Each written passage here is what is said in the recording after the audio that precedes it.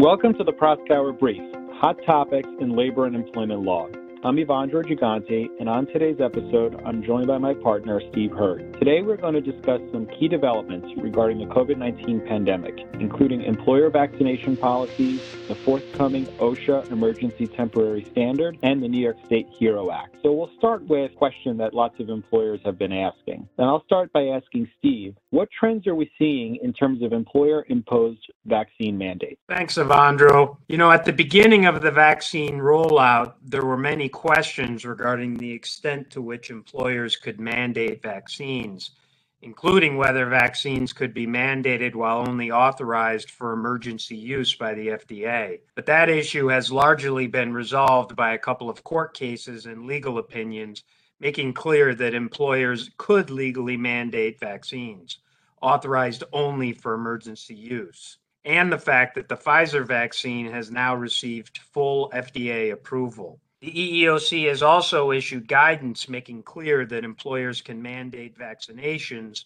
subject to certain limitations and exceptions. In light of this, many employers are moving forward with mandatory vaccination policies. Well, as you mentioned, Steve, the rule will require that all employers with at least 100 employees ensure that their workforce is either fully vaccinated or require unvaccinated workers to provide proof of a negative test on a weekly basis. Those are the general outlines of what we know now. The details, of course, are yet to be determined. The rule is not yet in effect, and in fact, it hasn't even been released yet, with so many details needing to be fleshed out in those regulations. We hope that some of the key questions that will be addressed in those regulations include things like which employees are going to be included in the 100 employee threshold, what types of COVID-19 tests are going to be acceptable, and of course, the big question of how and who is going to pay for that. And also, what type of proof of vaccination and negative tests employers will need to collect from employees in order to demonstrate that the requirements are being met. What we heard last week on Tuesday, OSHA sent a draft of the rule to the White House, which is an indicator we hope that the rule will be issued in the coming days or weeks.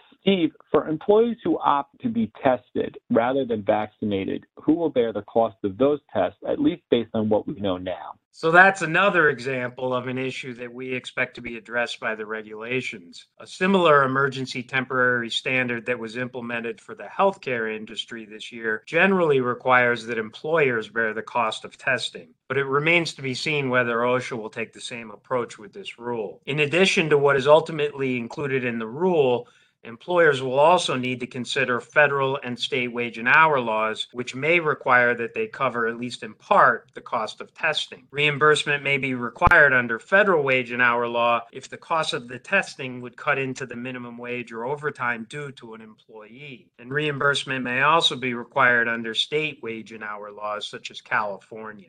Ivandro, for those employers who are going forward with vaccination policies, what types of reasonable accommodations must employers consider? Thanks, Steve. And this is probably the biggest area for us in terms of activity, at least over the last several weeks and months. So as I'm sure you know, under the Americans with Disabilities Act and Title VII of the Civil Rights Act, as well as applicable state and local law, employers with mandatory vaccination policies must consider exemptions from those policies for individuals who qualify with disability-related or religious accommodation requests. On the disability side, according to the patient fact sheets that accompany the COVID-19 vaccines, it bears noting that the CDC and the FDA have said that individuals who have severe allergic reactions after a previous dose of the vaccine or individuals who have a severe allergic reaction to any ingredient of the vaccine should not receive it. So at the outset, many disability-related inquiries or accommodation requests that we've seen involve some type of allergy to the vaccine or to an ingredient in it. More generally, we've also seen a fair number of employees requesting medical accommodations on the grounds that they have some underlying medical condition for which a medical professional has advised the patient and or the employee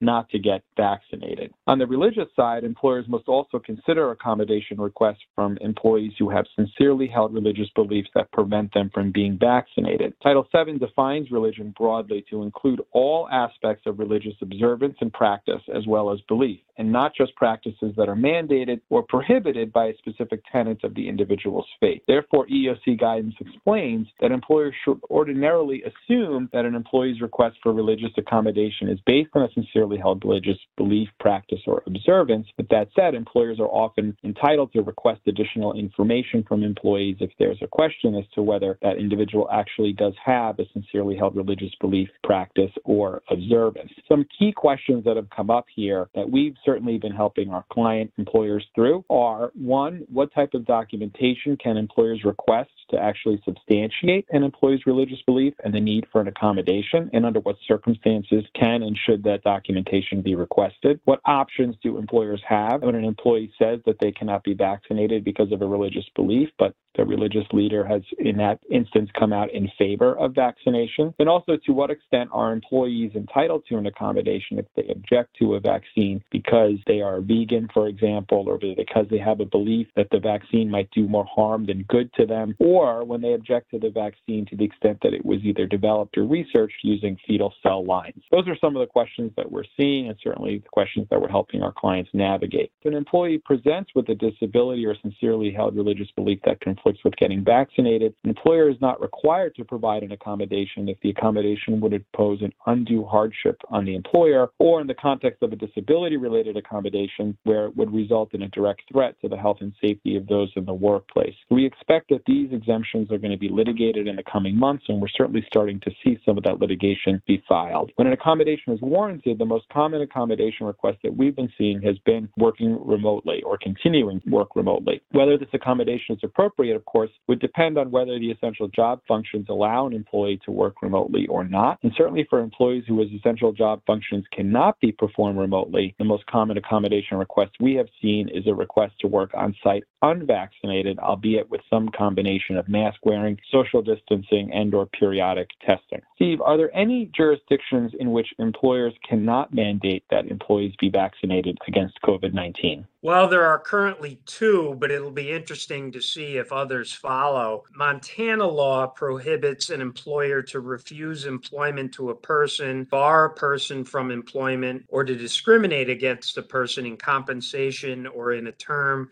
condition, or privilege of employment based on the person's vaccination status or whether the person has an immunity passport. And in Texas, on October 12, the governor signed an executive order stating that no entity in Texas can compel receipt of a COVID-19 vaccine by any individual, including an employee or a consumer, who objects to such vaccination for any reason of personal conscience, based on a religious belief, or for medical reasons, including prior recovery from COVID-19. Two obvious questions under the Texas order are whether the basis for objection of, quote, any reason of personal conscience, close quote, is a freestanding basis to object to a vaccination policy, or whether the reason of personal conscience must be based on a religious belief. And then how the Texas law and also the Montana law will interact with the forthcoming OSHA standard that we discussed. Avandro, turning to the HERO Act in New York State, on Labor Day of this year, Governor Hochul announced that the Commissioner of Health has designated COVID-19 as a highly contagious communicable disease that presents a serious risk of harm to the public health under the New York State HERO Act. What does that mean for New York employers? The HERO Act has certainly been another topic of significant interest among our employer clients, and of course, particularly in those locations or offices in New York. As a general matter, the HERO Act requires all employers in New York to implement certain safety standards and adopt a prevention plan to protect against the spread of airborne infectious diseases in the workplace. Now that COVID-19 has received such a designation, employers in the state must promptly take certain steps to activate their plans and ensure compliance. That essentially means the following: immediately review the worksite exposure prevention plan and update the plan if necessary. Finalize and promptly activate the plan. Provide a verbal review of the plan, and provide each employee with a copy of the plan. Post a copy of the plan in a visible and prominent location at each worksite, and ensure that a copy is accessible to employees during all shift. For employers that maintain employee handbook, you should make sure that the plan is incorporated into the handbook. Now, this designation will remain in effect at least until the end of this month, that is until the end of October, at which point the state will reassess whether to continue the designation. Steve, I just mentioned that a verbal review must be provided to employees. What does that entail? So this is another of the aspects of the HERO Act that we've received a lot of questions about. As you stated, the HERO Act requires that once a designation of highly communicable disease is made, that a verbal review be provided of infectious disease standards, employer policies, and employee rights under the law. There's some limited exceptions to that, including individuals working for staffing agencies, contractors, or subcontractors, and for those making deliveries. But the verbal review is required for most employers in New York. According to the standard, the verbal review shall be provided in a manner most suitable for the prevention of an airborne infectious disease, whether in person in a well-ventilated environment with appropriate face masks or personal protective equipment, or via audio or video conference technology. Nothing in the Act, standard, or model plan states that the verbal review must be conducted live or be made interactive. Because the designation was made in early September, we recommend that all employers in New York conduct the verbal review as soon as possible. Now, I also understand, Evandro, that the HERO Act requires employers to implement a workplace safety committee. What do employers need to know about that? So, Steve, Section 2 of the HERO Act, which, unlike Section 1, does not go into effect until November 1st, requires employers to allow employees to, quote, establish and administer a joint labor management workplace safety committee, close quote. So basically, there's no affirmative requirement for employers to create a workplace safety committee. They simply must allow employees to form one and operate in accordance with the terms of the HERO Act. Now, there are some specifics that are embedded within the statute so far, but we are awaiting more guidance. For now, we know that each committee is to be comprised of employees and employer designees, provided that at least 2/3 of the committee are non-supervisory employees. In addition, we know that committees would be authorized to, among other things, raise health and safety concerns in the workplace, review